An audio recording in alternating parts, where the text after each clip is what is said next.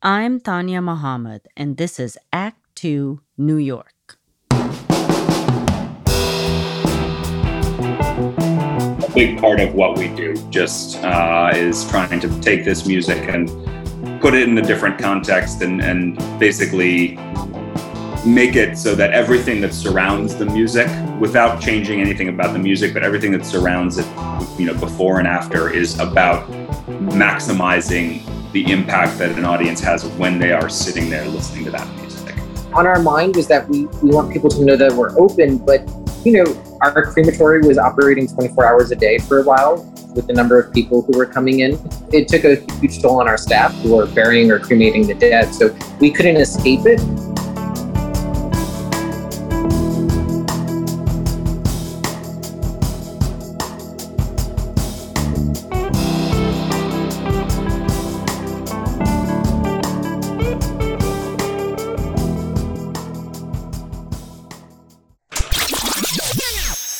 September 17th marked the return of the New York Philharmonic to Lincoln Center after almost an unfathomable 500 days.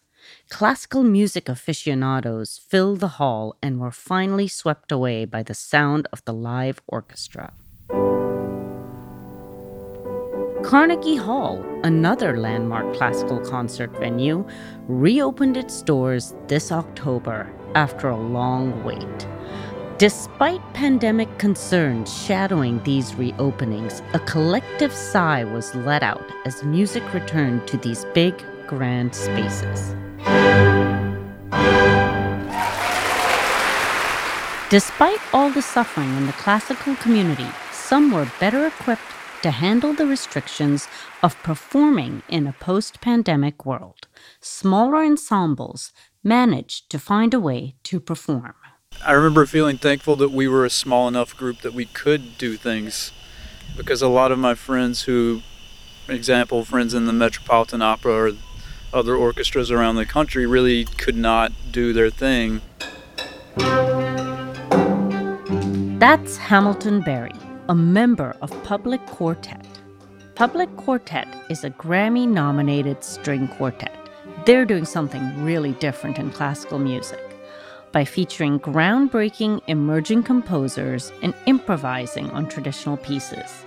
In 2019, they garnered Chamber Music America's prestigious Visionary Award for outstanding and innovative approaches to contemporary classical, jazz, and world chamber music.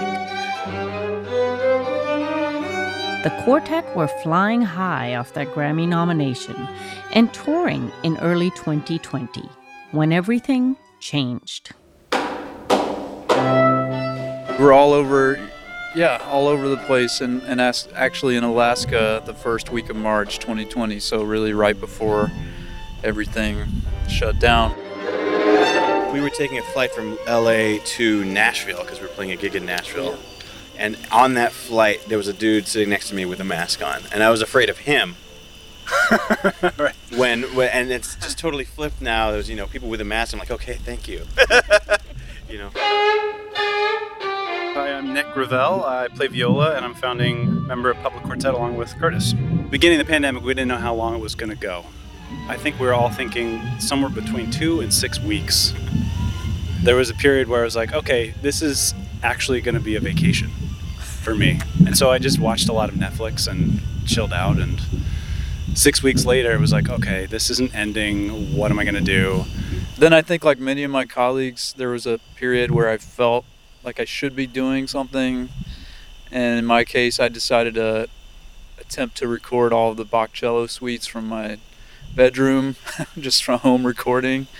And I did that. It was a lot of fun. I shared it with family and friends. But after that, I think I had to learn to just not to put pressure on myself to create. I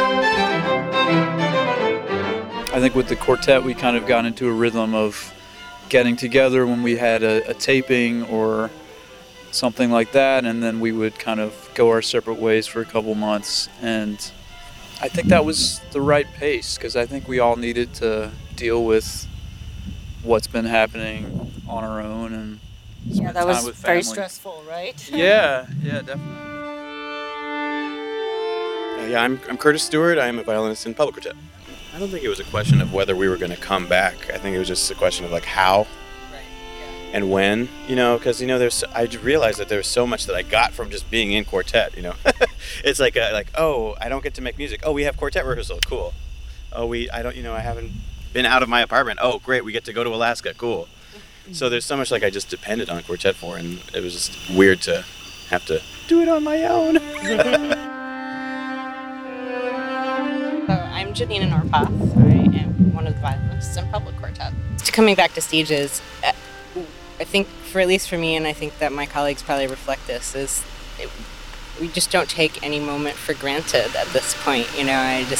Every time I'm on stage, I remind myself how lucky I am to be on stage and to have that opportunity to share music with people that I love on stage and an audience that appreciates it. And that was the thing for a long time too. We were playing either recording or playing for no audience, and you just finish and there would be just dead silence. It was just a constant reminder of the just weirdness that this past year has been. So yeah, it's really nice to come back to. We played in a lot of weird places over the past year too. Lots of unconventional spaces. And I remember the first performance that we had back, and it wasn't even really a performance. It was an artist that I had worked with for another project we all did together, and she's an activist in the community, and she was protesting the treatment of prisoners at Metropolitan Detention Center, and a prisoner there had unfortunately died because he was pepper sprayed to death. And she asked us, his family was viewing the body that day, and she asked us if we would come and play outside. And this was, before vaccinations, before everything. And, we hadn't rehearsed. We just showed up at this present in Brooklyn, and we played our improvisations on Nina Simone. And, and you could hear, not only was everybody, it was the first time we were playing, feeling this energy, everybody who was there protesting, there was their energy, and then the prisoners actually inside, we could hear them, and they could hear us, and they were just beating on their windows and tapping on their windows, and you just felt this energy, kinetic energy and support, and, it's like, it was just a moment that will stay with me for a long time, and just how people need music, how we need each other, how we need this kind of contact. Speaking of unusual venues, one of the few concert series that continued through much of the shutdown was Death of Classical, which presents chamber music in places very few of us associate with live performance. A couple of housekeeping things. Once you get into the catacombs, we would ask that you please put your mask back on. We know it's uncomfortable, but and the catacombs are relatively well ventilated, but still in a pandemic, and we need to take care of one another and ourselves. So thank you for that. My name's Andrew Owsley. I run Death of Classical, which is a concert series we produce in a crypt and a catacomb in New York City, presenting classical music, opera, chamber music, soloists, kind of across the board. In case you're wondering what a catacomb is, it's an underground cemetery consisting of a subterranean gallery with recesses for tombs. And yes, we do have them in the city. A big part of what we do just is trying to take this music and put it in a different context and basically make it so that everything that surrounds the music, without changing anything about the music, but everything that surrounds it, before and after, is about maximizing the impact that an audience has when they are sitting there listening to that music.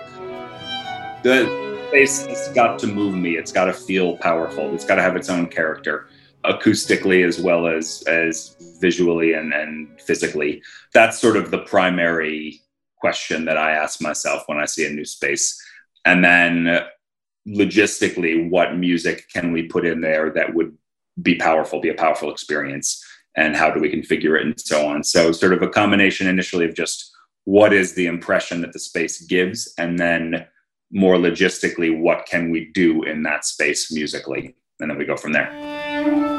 Intimacy in classical music has always been important. To me, it's, as somebody who grew up not playing classical music, the intimate experiences where I could see a singer move air and really produce sound, and watch an instrumentalist, sweat and strain to play these incredibly difficult passages on their instruments. That's what made the greatest impact on me personally. And I find that to be one of the most impactful ways to experience classical music, especially the type of music we present and program, which is very sort of emotionally intense, sort of transcendental kinds of works. New York City is home to some of the most beautiful cemeteries in the country, and Green-Wood Cemetery in Brooklyn is the perfect example. It's a historic landmark, and in the early 1860s, it was second only to Niagara Falls as the nation's greatest tourist attraction. My name's Harry Weil. I'm the Director of Public Programs at the Green-Wood Cemetery. I've been here for about 5 years now, and I'm in charge, along with my team. I have a 2-person team that I work with, and we put together all of the public-facing programs at the cemetery. These serene and peaceful resting places took a new meaning in the pandemic world, especially when all the public parks were shut. Despite all the horror and death around us at this time, a graveyard became a place of refuge. We usually only have 2 entrances open on the weekday, and all the other entrances are open only on the weekends. And, during COVID, we realized that people needed a place to go. So we made sure that we opened all of our entrances, 7 days a week. We're open 365 days a year. So actually, we're continuing that even post-COVID, to make sure people feel welcomed in this space. Part of it was, giving them a space, but making them feel safe. We're 478 acres. We were dealing with a high volume, of those people who were coming in to be buried or cremated, but also over 600,000 people came to visit the cemetery last year. I mean, people really responded to having all of the gates opening and trying to have this place of respite. So, it's numbers that we've never handled before. Now it's starting to, fortunately, especially with deaths, that's starting to decline. Our attendance is also starting to decline a bit, but I think that's just in general because everything is opening back up. So it's still pretty high for us, but it's nowhere near the numbers we had last year. My name is Scott Matthews. I'm an ambassador at Green-Wood Cemetery. So what does an ambassador at Green-Wood Cemetery do? We volunteer to help out with events, just make sure people are following the rules of the cemetery. It's a nice way to volunteer to help out the cemetery. When the pandemic first started, the cemetery opened for greater hours because people were using it quite a bit, and I was one of those people who came to the cemetery a lot to walk around, be able to be outside without my mask on. It was a great place to be. But then there were a lot of people who weren't sort of respecting the fact that it's a cemetery. So the ambassadors were just sort of there to help remind people that this is a working cemetery and it's a place to come and honor the people that are here. Generally, cemeteries are not everybody's go-to destination. It's like a certain, group. There's a lot of cultural prohibitions about just casually walking in cemeteries. And I think just also in general, I mean, there's still a certain weirdness and strangeness about, one, doing programs in a cemetery, but, even just walking through a cemetery too. So we're hoping with the stuff that we're doing is that we begin to dispel that myth a little bit too, that we actually encourage people to see us, as a historic site more than anything else too, that, we are the kind of not gatekeepers, but, we're safeguarding and, we're stewarding, this amazing collection of monuments, of architectural gems, and that we hope people can come in and discover them. And it's all free too. It's a great outdoor museum. That's great. We knew what they were doing up in, I believe it's in Harlem at Church of the Incarnation in a crypt. So it's like, well, you have a crypt, why not work in a catacombs? And so bringing Andrew in on that, and he was really, amazed by the space. And so that's begun, a really wonderful collaboration with him about using our space and bringing classical music or, a twist on classical music into Green-Wood. What's been so interesting working with Andrews is that we are a non-traditional space. And so, Greenwood, and part of why I was hired was to help make Greenwood a cultural institution, a destination for art, history, and nature, which are our main programming areas.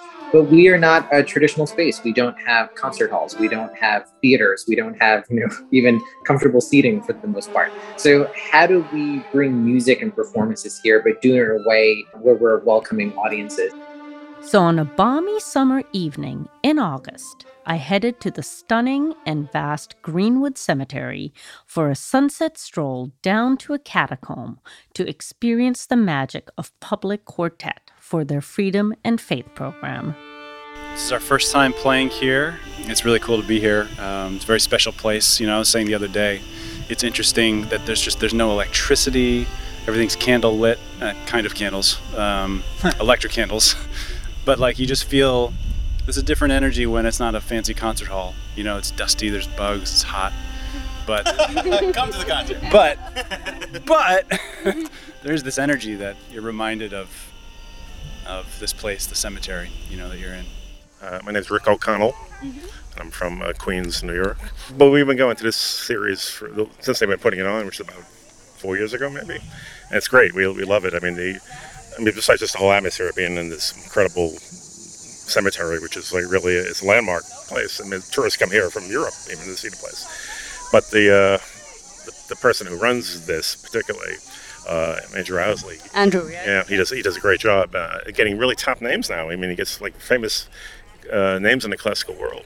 But they put on some really great shows here, and even if the venue was regular, it'd be a great thing. But they really put on some really wonderful stuff.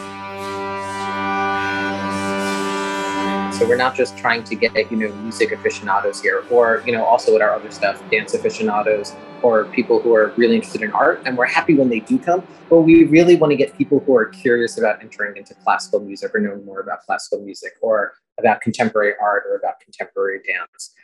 I don't want it to be an elitist institution. And that's always been my goal with Green, was that we want to welcome all people from all demographics, from all expertise, all knowledge in the arts. And I think the Death of Classical series in particular really does that, because it's not just, come here and listen to Beethoven or come here and listen to Mozart, but offering a riff, offering a way to make it accessible and comfortable.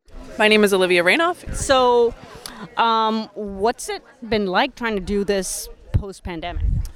Shockingly refreshing and a little bit weird, because we've been doing programming that I've at least been involved with since October of last year.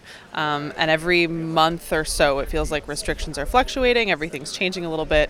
The constant is that everyone is desperate to get live music back, but we never really know the best way to do it or what's safe or what's going to work. So I think it's been a learning curve figuring out how to make concerts pandemic proof. I think that we've figured out a pretty solid system that works really well and people seem to really enjoy it. It's been magnificent to have live music again and to be able to see it and experience it. And from the presentation side, it's been really, really refreshing to do that with an organization that is interested in doing things outside the box. With all of the things that came up with COVID, we were still able to do things and do them safely. And it gave us time to think about the direction we want to go in for future programming. I think because Greenwood is this emerging destination, is this kind of emerging cultural institution, it gave us time to think about, okay, where do we want to go? What direction do we want to go in? And we really are committed to working with new and emerging artists.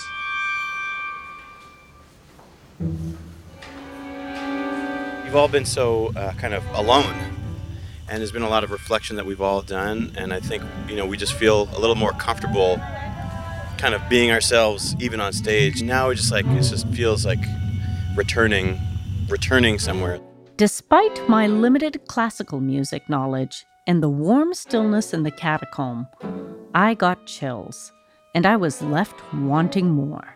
The experience of sitting in a catacomb of bygone eras with crystal clear acoustics and being able to observe the musicians so closely as they poured everything they had into those carefully selected pieces. Special doesn't quite cover it.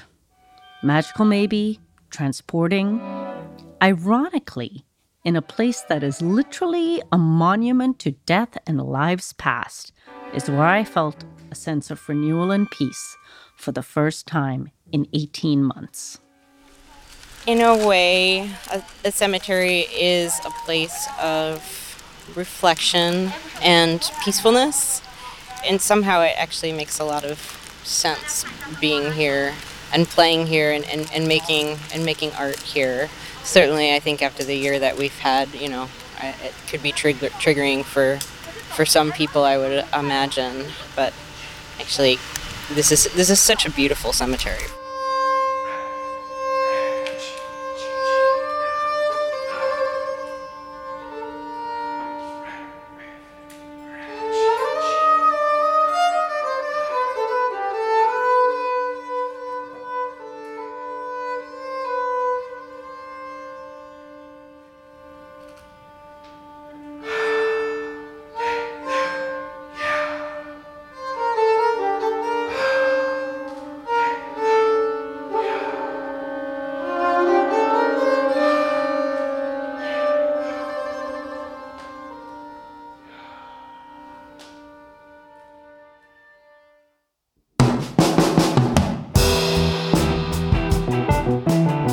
This is Act 2 New York, a production of Race Car Radio.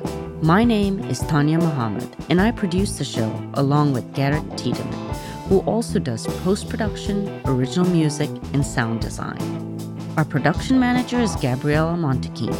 Our executive producer is David Hoffman, who also composed our theme music. Death of Classical's season at the cemetery is winding down, but follow them on Instagram at Death of Classical to see what they're cooking up next. For more information on Greenwood Cemetery, check out their website at www.green-wood.com and follow them on Instagram at Historic Greenwood. Thanks to Public Quartet for use of their amazing music. You can follow them at Public Quartet, spelled PUBLIQ numeral 4 TET. Special thanks to Max Leffer for all his support.